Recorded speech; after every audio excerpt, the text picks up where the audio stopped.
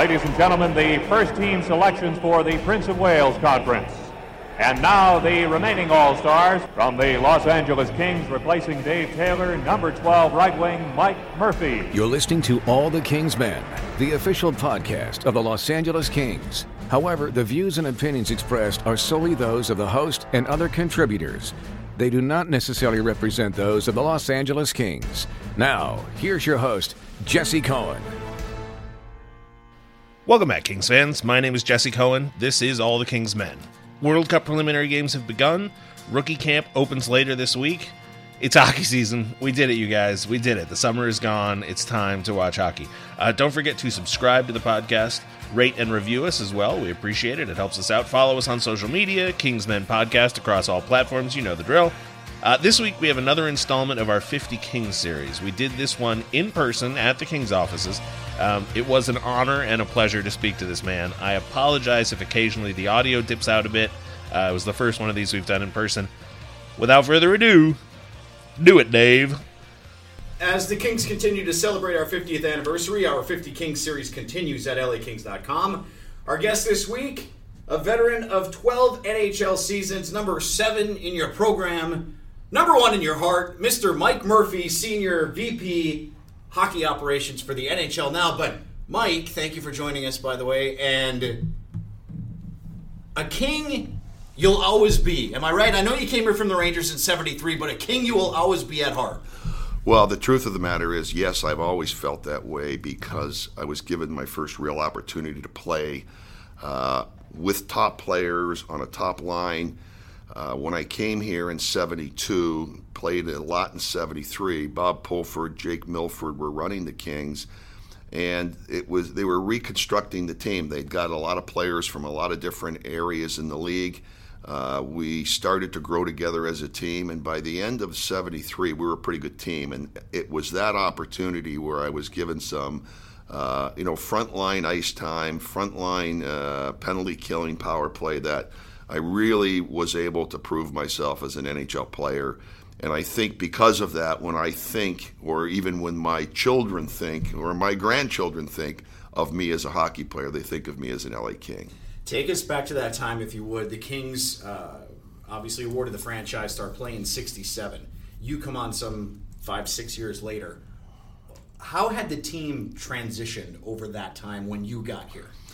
Well, I think when the first expansion draft took place, everybody knew the teams wouldn't be nearly as competitive as the original 6, but they were willing to let the teams grow. And through draft picks and through attrition, players on the original 6 being traded and being picked up by the expansion teams, started to get good. And the year I came, the Kings had kind of gone through a transition with Bob Pulford coming in, and Bob was an excellent coach. He was very similar to what Daryl Sutter is today. He was a player's coach. He was a tough coach.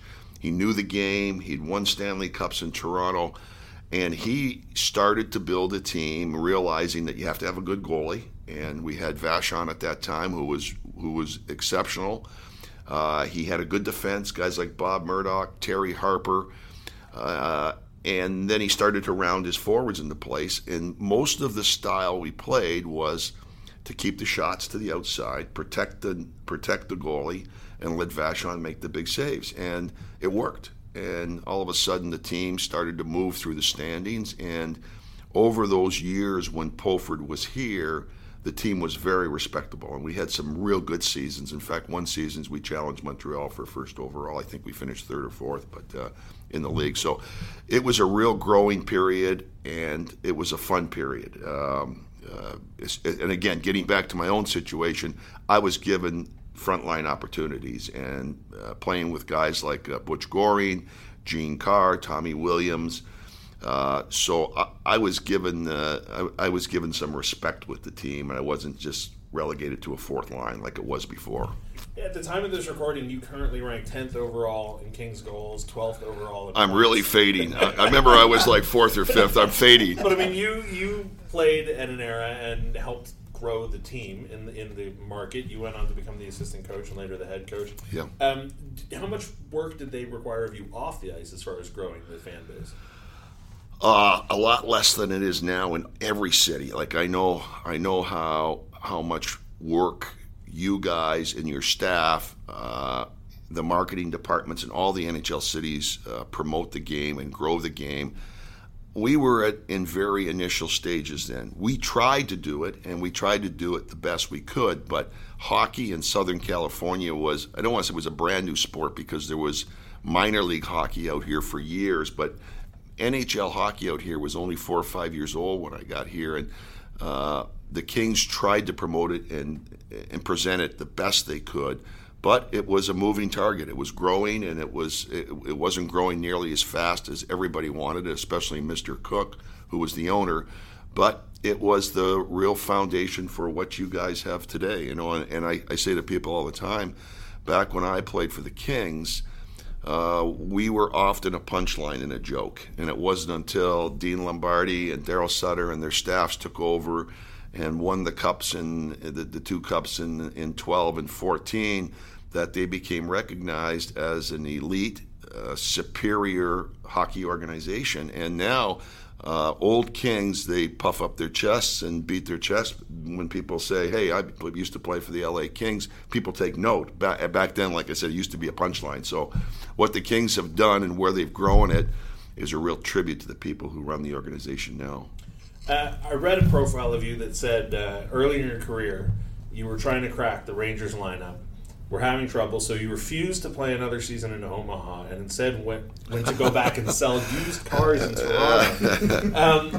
That kind of courage and self-confidence had to have served you well when you were ultimately named captain of the Kings. I mean, is that kind of attitude something that you take with you later in life? Yeah. You know, I think I wanted to let the Rangers know that I wasn't content with playing in the minor leagues. And they had a very strong organization, a very good organization run by Emil Francis. And I wanted to let them know that I wanted to play in the NHL. That was my goal. And when I left school, I was at the University of Toronto. I left school to play in Omaha and had a great year. Coach being Fred Sherrill, who went on to win 2 Stanley Cups in Philadelphia. And I wanted the Rangers to know that, hey, I don't just slough me off here and send me back to the minors because you're able to. I want to play in the NHL. And I told them. And at that point, I'd only signed a 1-year contract, and contracts were completely different then. So it was easy to say, hey, sayonara, I'm going home till you pay me more money. And that's really what the holdup was all about. I didn't want to be paid at the level they wanted me to be paid at. So I held out and I got the money. I got the money, and I actually must have forced a trade because I played about 4 or 5 games back in Omaha at a significantly higher amount of money than the year before, and I was traded 5 games into it. So I was traded to the Blues at that time. So I don't know if I ticked them off. I must have but it worked. You wound up in LA a few years later. Yeah. Obviously, the hockey culture would have been completely different. What about the rest of the culture? Was a culture shock coming out to Southern California? Well, I remember getting on the plane in New York. I was playing for the Rangers, and you got to remember this is Emil Francis is trading me for the second time in 2 years. So I'm not sure which part of me he liked the most. You know, the one coming or the one going. But he sent me away twice. And it was rainy and drizzly, and it was it just was the kind of weather you want to get out of. And I got on the plane, and I got off the plane here, and it was like 85 degrees and sunny, just like it is today. And the next day, I went to Bob Berry, who was a player at that time, was having a reception at his in-laws' place in Playa del Rey, and it was overlooking the water. And I got invited to the reception. I really didn't know any of my teammates at that time, but I thought, this isn't that bad a place. I'm starting to like it, you know. So that was my first experience in L.A., and you know, I was fortunate. I met my wife not long after that. She was a California girl, and we've always had an attraction to this area. We've always, I know she's always been a Kings fan, even before we were married. She cheered for the Kings. So that was the drawback here, and we still come back all the time because of family and friends. So it's been great. Kings' first owner, Jack Kent Cooke, notorious for flamboyant personality, let's say. Yeah. Did you have any run-ins with him? Oh yeah, I had a few. He was I remember the first time, or one of the times I went in to talk with him, I wanted to get an expanded segment of bonuses because we were having a terrific year and I was personally having a good year, and I thought, well, I'm going to go in and ask him for more bonuses. So I went in with Pulford and Milford, and they were both petrified, and I thought, what's this guy doing? Why is he so frightening? And I called the uniforms, I called them yellow and purple. And he quickly informed me that that was Forum Blue and Forum Gold, and he didn't ever want to hear the words yellow and purple again. So that was one of my first runs in. I didn't even get to my additional bonuses. Speaking of the Forum, I've heard legendary stories about the Forum, the parties post game at the Forum, and all the people and the celebrities who used to go. Yep. Are there any that you can share with us today? Well, we had. There was a place called the Forum Club there, and the Forum Club was really one of the hot spots in LA, probably more so with the Kings, but both with the Kings and the Lakers when they played at home. That place would be jammed, especially on a Saturday night if somebody, one of the original 6 teams was playing here, or back in the day Edmonton was playing here. Everybody who wanted to be part of the game or part of the sport would arrive, and they'd end up in the Forum Club. So we had all kinds of occasion to meet people like Glenn Fry and Don Henley and Bob Seger. They were around a lot. Glenn is from... For the young people, these are rock stars. Yeah, these are rock stars. We have a lot of young people that listen. These are the Eagles. So we had the occasion to meet them, and it was really there was a lot of starlets and movie stars that would frequent the place, and we would rub shoulders with. But you always had to remember what you were doing and what they were doing. So you had to be a little bit guarded because you could end up on the bandwagon, and that's not where you wanted to be. We're 50 years into the Kings now, 50th season obviously approaching. Did you think at the time in 1973 that hockey would last in Southern California? Well, you were never sure because we would have great crowds when Montreal or New York or Chicago, Boston would play. We'd sell the building out. But when we had some of our division people, St. Louis, Oakland was in the league then, Vancouver, we wouldn't get near the crowds. So you were never sure. So I think it was the impetus that Wayne Gretzky brought to the organization back in the late 70s. That was what defined hockey at that point in Southern California. And suddenly people started coming and saying, hey, this is a pretty exciting sport. And I don't think to this day, and there's a more entertaining sport when you're there live. It's just the colors are exciting, the aggressiveness, the sounds. And even to this day, and I don't go to a lot of games anymore because I work in a very confined space, but when I go to a game today, I'm mesmerized by the colors, by the speed, by the aggressiveness, by the scoreboards. The people do such magnificent jobs with the scoreboards that there's really not a downtime when you're at a game. So you were never sure, but I think when Gretzky came, that the floodgates opened after that, and then when Dean Lombardi took over and the team started to grow and they won the cups, and now I don't know how many nights it's been sold out, but I know you guys have a record amount of number of nights that you're sold out. So it's more than a fad now; it's the real deal out here. And of course, you got the great rivalries down the street with the Ducks, and I try to get to some Ducks-Kings games because I know there is an intense a rivalry as a Montreal-Toronto game is. Sure, People don't realize that back east, but when you go to a Ducks-Kings game, it's serious business. Like the fans are serious, the players are serious, and it's a blast because I've been in the uniform of the Kings, so I know that rivalry is so much fun when you can have it so close as the Kings and the Ducks are right now. The Kings are about to host their third All-Star game. You were named to the 1980 All-Star team as an LA King. Yeah. How has the All-Star game evolved as an event and for the players and for hockey ops? Well, as an event, I think it's huge now, and players love to come because the association with just being an all-star, being there, the people you attract, the obviously with the national broadcast people that come on site, it's evolved, but I think it's growing proportionately with our sport. I think the All-Star Game in '80 was big, which I was fortunate to play in. I remember the one we had here. I think it was '81. And we had one, I think, the Kings had one in 2000, I think it was. 2002. 2002, yeah. So, they were proportionately with what the league was doing. And I think as the league gets bigger and its footprint is bigger and the broadcast people are as involved as they are, these are big events. The players love to be here. They love to rub shoulders with the other great players in the league. And LA's an easy city to attract people to because they know there's going to be a lot of celebrities hanging out.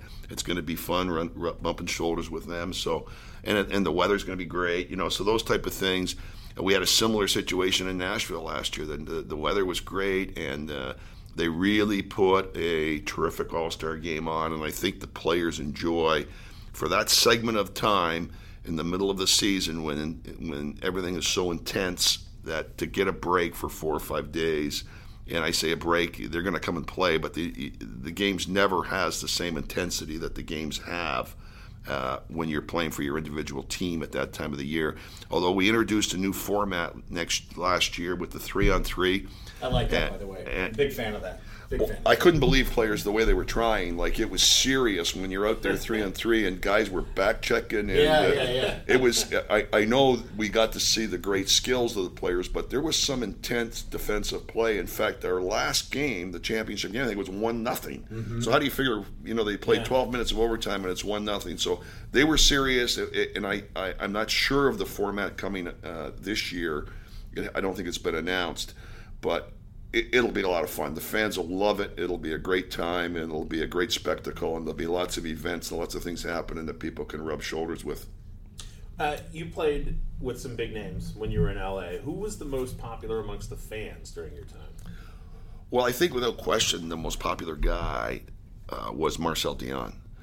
And Marcel earned that right. He was an outstanding player, and I say to this day that if he'd have been in the East, he would have probably gotten a lot more notoriety than he did out here. Back then, there wasn't as much TV. We didn't do all our games on television. People didn't have dishes and cables and networks that fed the TV packages.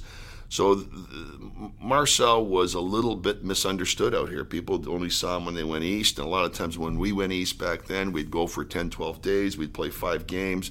A lot of times you'd be on your heels most of those trips. So Marcel was really an outstanding player. He was a great player, and he was in the Gretzky type style of player. Like, he made a difference in a game. He was a good teammate. He was a competitor. So that would be the player I would say was the most dominant player of the group I played with. From an exciting point of view, fans loved Danny Maloney because he was tough. They loved a guy named Don Kozak because Cozy was a wild, crazy guy, And those type of names come to mind when you want to say somebody wanted to excite the crowd. Marcel excited the crowd all the time with his hockey skills. Those guys excited the crowd with their physical prowess a lot of times. When you retired, you were named special assistant to George McGuire before ultimately becoming an assistant coach. At what point in your career did you get the sense that you wanted to explore the front office? Well, I think you're always looking at an opportunity when your playing days are done to move in a direction that interests you. And hockey always interests me. And I thought, well, I'd like to coach. How do I continue to stay involved at this level? And that position was offered to me, and I thought, well, I got a chance to scout and learn junior players and hang out in the junior leagues. So I was up to Canada quite a bit. I got a chance to go to our games and see our games from a different vantage point, where I was in the locker room with the coaches, I was in the draft meetings. So I saw the other side of the sport, and I wasn't there long because there was a transition about halfway through that year, and I ended up being on the bench with Roger Nielsen. So I really lucked out because I went from playing to special assistant to assistant coach, and then I had the privilege of working for a guy like Roger Nielsen. Then Pat Quinn came in the next year, and he was not only a wonderful coach but a marvelous guy, and that kind of pole vaulted my career, And after that, I ended up being the head coach of the Kings, and I left the Kings and went up to Vancouver and worked with Pat again. So I was very fortunate. The everything seemed to fall into place for me at the right time, and I can only tell you I was blessed and lucky, and when the opportunity came, I seized it, and I'm to this day grateful for it.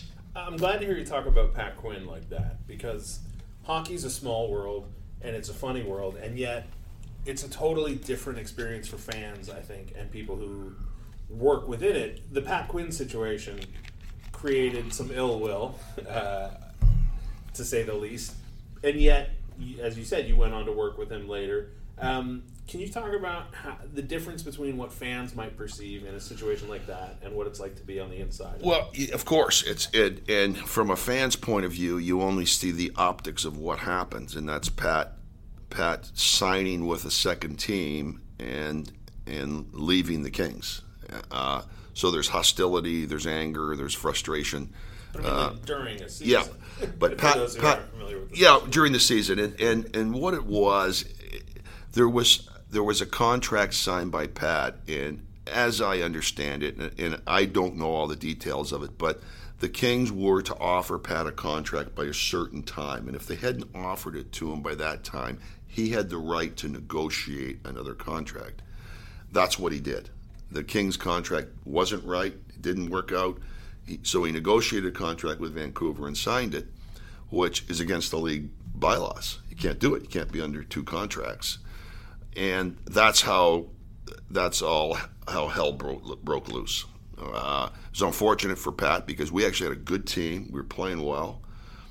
Pat was removed. He was actually expelled from the league.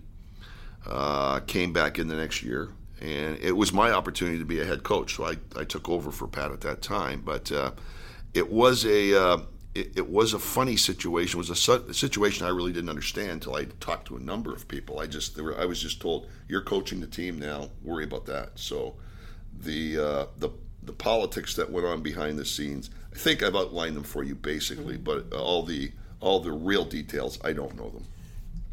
Do you wonder sometimes, or wish sometimes, that fans could be privy to some of those details and be a little bit more forgiving of the people that we... I mean, I'm a lifelong fan, and I've had plenty of fun booing Gary Bettman every time he shows up, or making villains out of people that rationally I know. I'm writing your name down. I'm telling Gary you boo him, okay? Because I'm trying to find that list of people that boos him. I got a long list right now. But do you wish sometimes that the fans were a little bit more understanding of the pressures of the job? Fans are fans. They pay the bills. They have the right to cheer. They have the right to boo. They have the right to get angry at situations like that. And when you're in the sport as a player and as a coach, you realize that. So you suck it up. I mean, that's, I think that the fans have every right to be disappointed in what went on there. And I don't think it's Pat's fault, exclusively, and I don't think it's the Kings' fault. I don't think it's Vancouver's fault. I think there's a combination of factors that played out, and some misunderstanding and probably miscommunication. So fans have every right. They pay the bills to see this wonderful game, and it is wonderful because they do pay the bills, and they can hire players like Kopitar and Brown and Quick and those type of players because the team's supported. In your career, you've seen the league expand to from 6 to 12. Now we're almost at 31. Yeah. You've seen the rise of cable and the internet. Gretzky gets a lot of credit for growing the game when he came to LA. What's I don't want to say the biggest, that's such a simple question, but what's to you is the biggest factor in the explosion of the game? Well, I'll tell you, The Oilers of the '80 intrigued a lot of people, and there were some great people that came off that team. And Wayne was one, Mark Messier was one, Glenn Sather was one. These people all kind of went different directions. Kevin Lowe was one. They became great personalities in our game and great spokespersons for our game. And I think at that same time, Gary Bettman came on the scene. And Gary Bettman was a very bright businessman. And our sport needed a businessman at that time. The owners hired him, and they realized that Gary had a game plan, and his game plan was to grow the sport. And you grow the sport by marketing it correctly, getting the right broadcast partners, doing some tough things, doing some risky things. So I attribute those great teams of the Islanders and the Oilers, when they split up and those players started to disperse through the league because of the ability to do it. And then the insertion of Gary Bettman into the league, where all of a sudden he said, let's have a game plan here and get this sport moving. We quickly got a team out here in Anaheim. We got a team in Florida, still getting criticized for some of those moves. But the footprint for the league became a real footprint. It became, obviously United States dominant, but we have great franchises in Canada now. They're all healthy, and the franchises throughout the league are healthy, and you got to attribute that to the players who play and to the people who run their teams. And I give them a lot of credit because they've hired a guy like Gary Bettman to oversee the whole thing. And Gary's very wise. Gary hires a lot of bright people around him to make sure that different parts of the operation are run with the right people.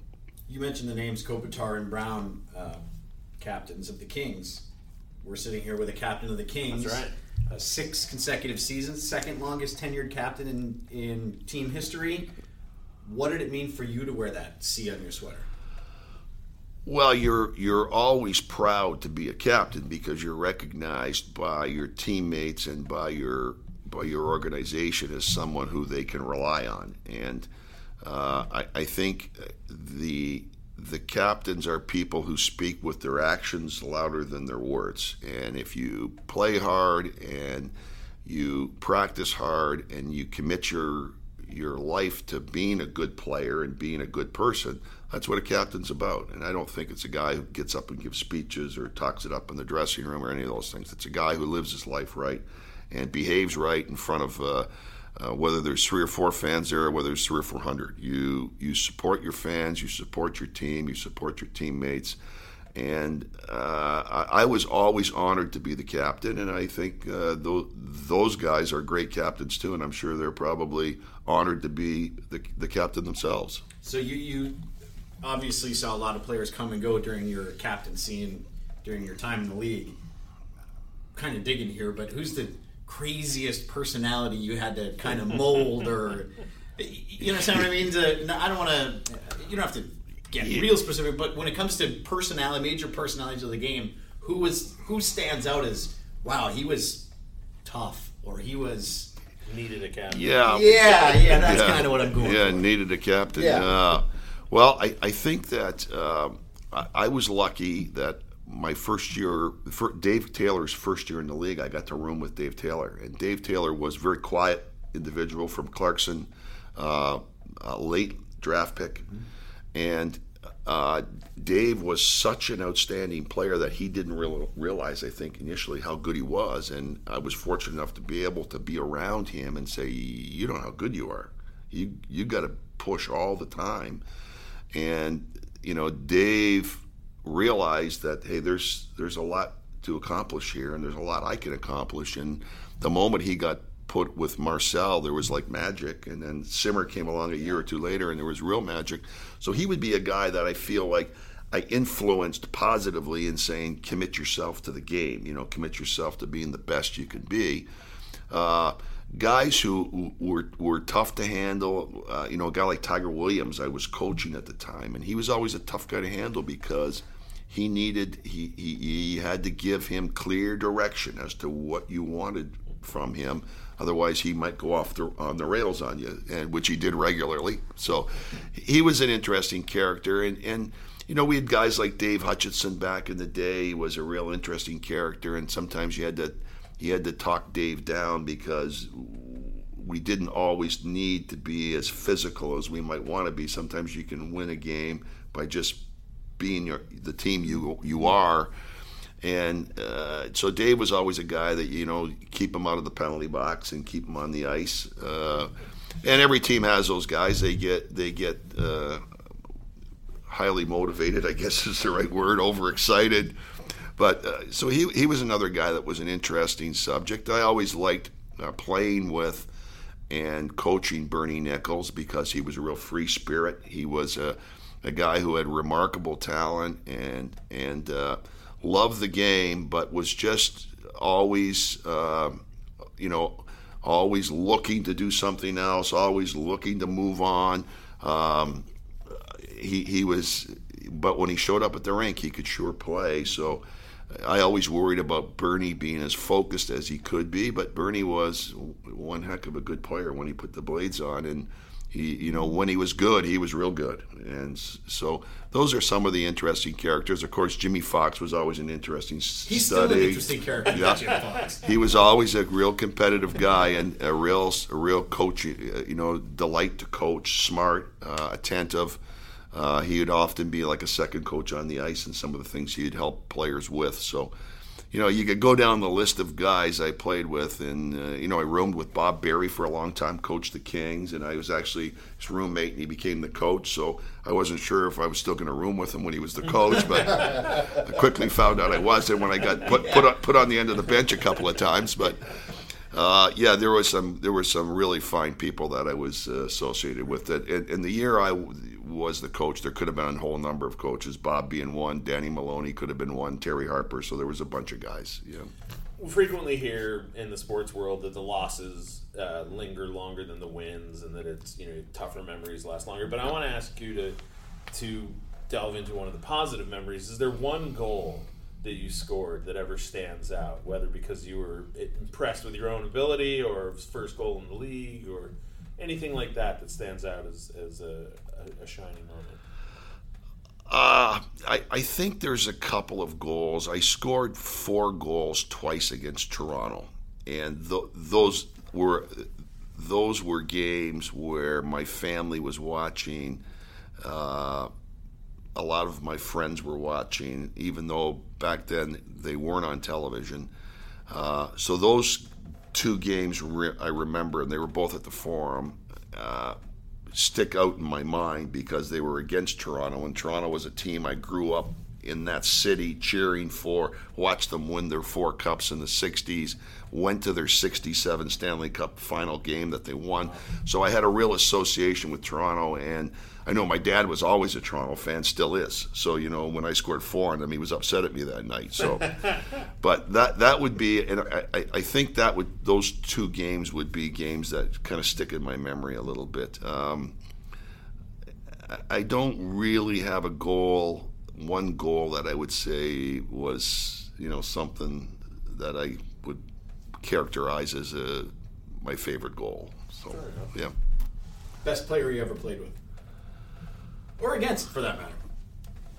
Well, the best player I ever played against, like Orr and Gretzky, and were right there. I played against both of them, and they were different players. One was a forward, a centerman, and one was a defenseman. And Orr almost redesigned the way defensemen play himself, with the way he rushed the puck, the way he could skate, the plays he could make. And of course, Gretzky was such a cerebral genius out there, and his skill set was so large at passing and seeing and receiving and shooting. So those 2 guys are, and everybody knows that they're in an area of all their own. I had the chance to play against Gordie at that time, Gordie Howe, but Gordie was 52, and he's still a lot better than I was at 52. So I don't know how good he would have been when he was 22. And strong as an ox, from what everyone says. Yeah. That's what we hear. So those are the 2 guys that stick out, and Marcel was a great king, and Taylor was a great king, and a guy like Bob Murdoch really never got much credit, but was a real good defenseman when he played here for the Kings for 4 or 5 years, and Butch Goring, went on to win 4 Stanley Cups, but he was probably undervalued when he played here. He was really a good player and a smart player and a team player. So there's a whole bunch of guys that come to mind. Guys had great years. Tommy Williams had a wonderful year there at one time, and he one of the best shooters in the league. So, I think as players move through their career, they have some high seasons, and I've been fortunate to play with some of them who had their best years. And on a different note, you coached in the AHL Milwaukee. Wanted to get your thoughts on the AHL's migration to the West Coast. What did you think of their first season here in California and otherwise? Well, I think it's a brilliant idea, first of all, because the teams on the West Coast now have quick access to players where they don't have to play short or they don't have to play an injured player. They're able to get a player there. I think that they've done a great job of designing it so that the West plays the West an awful lot, and they do make a journey back east and vice versa. But I think it's given the league some real foundation and some credibility, and I think they can grow the league from there. And I like the fact they're playing less games. One of the problems when you play in the American League or when you coached was you'd play 3 games in 2.5 days, and people don't realize that. You play Friday night, you play Saturday night, and you play Sunday at 5. That's an awful lot of hockey in a short period of time. Yeah. And if you're trying to develop a player, it's too much. Like the Sunday afternoon games, and I've coached it, but I also had sons that played in it. I'd go and watch them play Sunday afternoon at 5, and they had nothing. There's nothing in the tank. So you're really opening them up to injuries. So I'd rather see a smaller schedule where we're focusing on practice, you're focusing on training, you're focusing on skill development, and there's still enough games to get development in. So I think they've done a good job. I really like what they're doing, and I don't follow it as close as I should because I'm wrapped up with our league. So I'm involved with our league a lot, but I don't get to as many games as I'd like. We have a lot of referees that are working in that league, and they're learning and growing their skills just like the players are. So we're often out to see how they're doing in games because they're the next group of referees that'll be in the NHL. And but the American League is a great league, and it's run well, and I think the Western Division has been it's been a godsend for the teams out here, and I think they're doing it right. You're currently the Senior Vice President of Hockey Operations for the National Hockey League. You were asked one time what the purpose of that job is, and your response, as I read, was you're the caretaker of the game. Yeah. So I'm curious, who sets the mission statement for that department, and how much pressure is there being the caretaker of a game that so many people love? Well, I think the people who set the mission statement are the general managers. They're the people who decide the rules, who can change the rules. Ultimately, the owners have to vote on it, but I think that the way the rules are changed is players come to coaches and coaches go to managers, or players go to managers and they decide that they don't like this, and then they present it to our group of people who then we try to do the research on it and figure out what's really happening here, and that takes some time. And then we re-present it to all the managers, and if there's a desire to change, for instance, goalie interference, coach's challenge, there was a real desire to change. And after 4 or 5 years of looking at this, it was our job to caretake it and to change it, and to change it in a way that didn't disrupt the game we already have, which was a great game. And I don't like changing rules because I think our game's great. I think it's exciting. I keep telling the commissioner if we could ever get rid of the commercials, we'd have one heck of a game. Then he said to me, he quickly said, "You like getting paid, don't you?" And I said, "Yeah, okay, sorry." So that's how I think it evolves, and our league is protected against knee-jerk reactions. We do a lot of research to change rules. We present it back to a competition committee, which is 5 players and 5 general managers. They then go back and present it to the managers, and so there's a lot of steps before you can change a rule, and ultimately it goes to the owners, and do you want to approve this rule change? And it's good because it protects the game we love, and right now I don't think the game's ever been in better shape. As a fan, I've always been impressed with how thoroughly and how quickly the rules changes process As you said, they're protected against knee-jerk reactions, and yet you can have something like the Sean Avery rule thrown in. The one thing that I've always been curious about is when a rule is implemented and over time doesn't have the desired effect, there never seems to be a move to revoke that rule. So, for example, adding the space behind the goal line. Trapezoid. Thank you, the trapezoid. Yeah. Or removing the red line was designed to increase scoring. We've seen scoring now drop back. Yeah. All the conversations tend towards, well, now let's try and make new changes instead of maybe undoing some of the previous changes. Does that conversation ever take place? Oh, sure. We've been through, and I think you guys will recall, like, we had the tag up offside, then we didn't have the tag up offside, then we had the tag up offside. So I think the reason being is there's lots of arguments both ways. It's a Trump-Clinton argument. You can take one or the other. And the red line in is an argument. The red line out is an argument. Sure.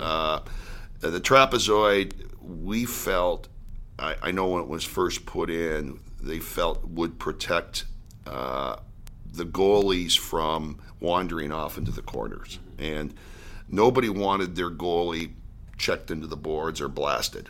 And goalies were getting out, and in order to protect their defensemen, they turned their back on a forechecker, knowing full well they couldn't get checked. So we felt it was a detriment to the game. And we had two goaltenders. I remember Broder and Turco would get out, and it would be like a game of ping pong. Yep. One would shoot it out. It would go in the other end. They'd shoot it in. He'd shoot it out. Defenseman, as everybody So says. I think in order to limit the goalie's ability to handle the puck, and teams then got smart, they started to do soft chips to the corners so goalies couldn't handle it. So you take the goalie out of the play. And goalies were still able to handle it enough that they could protect their defensemen, although one of the big criticisms of the trapezoid is defensemen don't get protected by the goalies. But it's a rule that, in my heart, I'm not necessarily in love with it, but I don't like to change rules unless we have a concrete reason why we're changing it. And that has to be presented to the managers. They have to say, hey, I agree with it. Both Martys are out of the league now, so we can just wipe out the trapezoid. Yeah. They're both gone. Speaking of goalies, goalie equipment comes up every year. Do we shrink goalie equipment? Do we make the nets bigger? It seems every year there's this conversation. Where does the league stand right now? What is the latest? Well, we're in the middle of a real plan. It's actually the phase 1, we call it, of reducing goalie equipment, and it's upper body, chest protector, and pants. And phase 2 is going to be pads and gloves. So we have a gentleman who works for the league, Kay Whitmore, who's a former NHL goalie, and he's formed a committee of which Jonathan Quick sits on the committee. And there's 6 or 7 other NHL goalies, and they've gone through the equipment. They've looked at it. They've gone to manufacturers. The biggest drag in goalie equipment is manufacturers don't believe it's going to happen. And so they'll go to a goalie and they'll say, don't change. Don't change your stuff. You don't want to change your stuff. You change your stuff, so you want to be big. And we've got a lot of goalies that fill up the net with equipment. And yet guys with high skill, a guy like Quick, he relies on his skill set and his ability, and he's saying, why can that guy at the other end of the ice fill up more net than me just because he's big, yet I'm relying on my skill set. So I think getting those goalies on board, the Schneiders, the Quicks, the Longos, those are the guys who will support this and say, no, we want everybody to have fair equipment. We want it to protect us. We don't want to get injured from a shot. Sticks are better. Guys shoot better. We want to be protected, but we're willing to give up some of these pieces of equipment that do nothing more than fill up net and fill up Garth space. Snow shoulder pads. That's what you're Exactly referencing. right. I know it. Exactly you didn't right. Have to say it. I will. And there's a lot of little pieces that when you delve into this subject, there's a lot of little pieces that come up. The way guys wear their pants way down, and their pants all flare out now, well, they're not tapered. So they've done a great job of examining the pants and the upper body and reducing it, making it much more conforming to the body, much more contoured. And that's where we're at right now, And as I said, phase 1, phase 2, they're going to look at the goalie pads. They'll look at the gloves because they've actually got a piece on the glove that's called a cheater. Yeah. I know Kay has reduced the jerseys this year, so pucks aren't being caught by the sweater or the jersey. So they're beating this to death right now, and I hope that they come up with the right solution because it will mean more goals to our game, and our game can use more goals. I think it's fine the way it is. We have a great sport, but everybody likes to cheer, and I think goals are the way we cheer. Hear me out on this, Mike. The catching gloves are too big. They have the cheaters. Yeah. So how about we go with no stick for the goalie and 2 blockers? Well, What about that? then we don't have to reduce the trapezoid either, right? There we go. See? Solved. You came to the right place. You mentioned general managers being the ones who meet. Obviously, you have the meetings every year to suggest rule changes and everything. But there's only 30, well, soon to be 31 jobs like that. Yeah. Who are some of the voices that you respect the most that don't currently have a seat at the table, whether just because they got let go or haven't been hired yet? Boy, good question. A guy like Kevin Lowe, I have a lot of respect for him. Whenever I talk to Mark Messier, I have a lot of respect for them. They have great insight into the game. Many players have good insight. I don't spend a lot of time with players communicating with them because I'm kind of hibernate up in a video room all year long. But those would be 2 guys that come to mind. Glenn Sather's not a GM anymore, but very bright, very smart hockey man. Rob Blake is a guy who works for this organization who still does have a big voice through Dean. But the guys who know the game, have played the game, have grown up in the game, have the game as their best interest.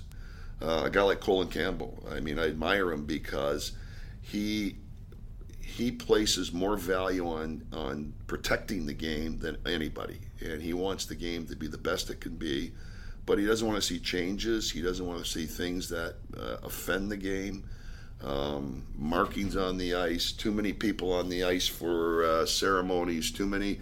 Those things are all nice and fans love them, but we want to keep that ice as good as it can be because those 40 guys out there need good ice. They need the best ice they can be. So I think there are a few people who I have a lot of respect for the comments they make and the way they see the game.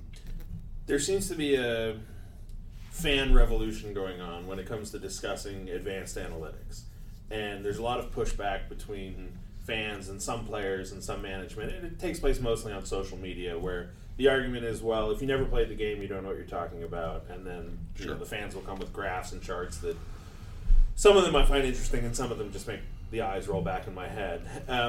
We know that teams utilize some of them.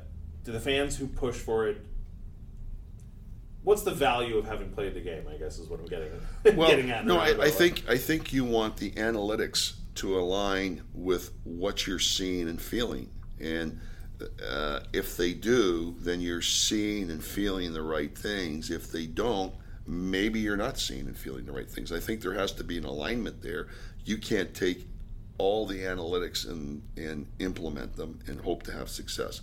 You have to feel these things, and good hockey people, the Sutters, the Coley Campbells, the Lombardis, those people sense and feel things, and then they look at their analytics and they say, yeah, this is compelling because it's actually aligning with what I'm thinking, or it's even more aggressive than what I'm thinking. So I think that's how you have to apply the analytics that are going on in the world today. Getting back to some rules, blue line cameras. What's the reaction been after the first year of this, or the first partial year of this? Well, at first it was really difficult because we didn't have cameras. We just had the regular TV feeds, and it was very difficult to make a ruling or to change a ruling. It took a long time, which I hate. We want these things done quickly and accurately, but we don't want to stop the game for 5, 6, 7 minutes. We were doing that. The blue line cameras have eliminated a lot of that. They'll be in this year. I think they'll help. I think we saw a decline in offside goals as the season went, so players are realizing they got to drag their skate. They can't cross the blue line. I think coaches are stressing it. So I think it will be a learned habit where players, there will be a decrease, But these blue line cameras will catch them, and hopefully we can get the sport going again as quick as we can, because the delays were painful for everybody. Goaltender interference, are you happy with that? I think it worked great. Like, goaltender interference was put in place to prevent the egregious play. Slight bumps, slight taps, that's part of our game. I think goalies accept that. They can live with it. I think the players accept it. It's the egregious one where a goalie gets bulldozed out of the net, the puck gets put in. That's what we've eliminated, and we've done a great job of that. We've eliminated those plays, but now we're very fine. It's a very fine line now. Everybody's asking for more and more and more, and almost on goals that we'd never ever second guess a year ago. Now we're saying, hey, better call that one in. So I think it's sorted itself out. I think that teams realize that if it's clearly the decision on the ice is wrong, then the referee is not going to overrule himself. And I think that's what you've got to approach it with. And that's a little bit like video review. Distinct kicking motion. Yeah. We've all heard it so many times. Same goes for this year, same thing? Are we looking for distinct kicking motion? Absolutely. Or is that going to change at all? No, and that was a whole... We've beaten this topic up with the general managers a number of times, and they're the ones who we present a lot of goals to them, show them a group of them, and they felt that a lot of pucks off skates should count, and that they didn't want the skate to be a dangerous tool around the crease. That was my next question. Why not allow it? If you can kick it in or knock it in with your arm, whatever it is, why not allow it? But that's the answer then. With a skate, it's a safety issue, sure. and with a high stick, it's a safety issue too, because you'll have sticks swinging up around the head. So we became very liberal 2 seasons ago, where the manager said, "Hey, we want more goals to count, unless if there's any question about whether it's a kick or not, allow the goal." So that was the mantra, and so we've adjusted, and now if it's not a distinct kicking motion, something I kind of refer to it as a soccer style play, where the skate comes up. It could be a sideways kick, it could even be a reverse kick. We'll take that goal down, but we've been very liberal with it. Our numbers have really dropped, so we're getting less and less of. Well, we're getting the goals, but we're not reviewing them because we're rubber stamping them. That wasn't a distinct kicking motion. That puck went off a skate. We're going to count it. Got it. When I was growing up, my dad said there's only 2 reasons for a rule in hockey. 1, to keep people from getting hurt, and 2, to make sure the players actually have to know how to play the game. Yeah. Is that a fair... Excellent. The referee's mantra is fair and safe. They're out there to make sure the game's played fair and that the game's played safe. And I think good referees don't ever forget that the game is about the players. It's these guys have great skill sets. Let them use them. But when a guy gets blatantly hooked in the slot, you got to call a penalty. Whether it's the first minute or the last minute, you got to call it. When a guy's tripped blatantly, you got to call it. So I think that's when a guy's cross-checked into the boards or elbowed into the boards. Again, that's not safe anymore. So now when you look at a game, if a guy's doing a good job of making sure it's fair and making sure it's safe, then I think he's doing a good job as a referee. Well, I mean, I feel like we could talk to you for hours and hours. I've got a million questions, but I don't want to take up your whole day. I just have one more thing to ask you. Rogie Vachon, Hall of Fame. Thoughts? Yeah, that was great. It was really wonderful to see him in. As I mentioned earlier in the interview, Rogie was kind of the kingpin of those teams in the early 70s, 73, 74, 75. We had really good records, and a lot of it was because Rogie could make the save. He could make the save. We had guys that would clear the rebounds, and the scores were close, the scores were tight, but we were able to chip away and win a lot of games. And it was, as I said, the cornerstone of the team at that point was Rogie. So he's earned that Hall of Fame status, and congratulations to him. I'll add on to the final question. Any guy that you played with in LA who isn't in the Hall of Fame that you think may deserve to be? Well, without question, and I mentioned him earlier in the interview, I think Dave Taylor is a player who contributed not only on the ice statistically, but was a big-hearted guy, was a complete team guy, character guy. He would be a guy I would wonder why he's not in. I have an awful lot of respect for David, one of the players I respect most that I've played or coached with. As I've gotten older as a fan, I boo Gary Bettman a lot less than I used to. I've grown to appreciate the things that he brings to the sport. And I just want to say, as a fan, thank you for your caretaking of the game. As I've grown and gained a more nuanced view of the world, I've come to appreciate the work that guys We'll work on that trapezoid too. Mike, thanks for doing this. So thank you for your time. Okay, guys. Yeah, no problem. For half a century, the Los Angeles Kings have been bringing excitement, passion, and Stanley Cup glory to Southern California, delighting our deeply loyal fan base by being a leader in incredible events and employing the greatest players in NHL history. The legacy continues as we celebrate our 50th anniversary, striving for innovation in a constant pursuit of excellence, with a first-class commitment to our fans and partners, and with an unmatched pledge to improving our community. We are all King.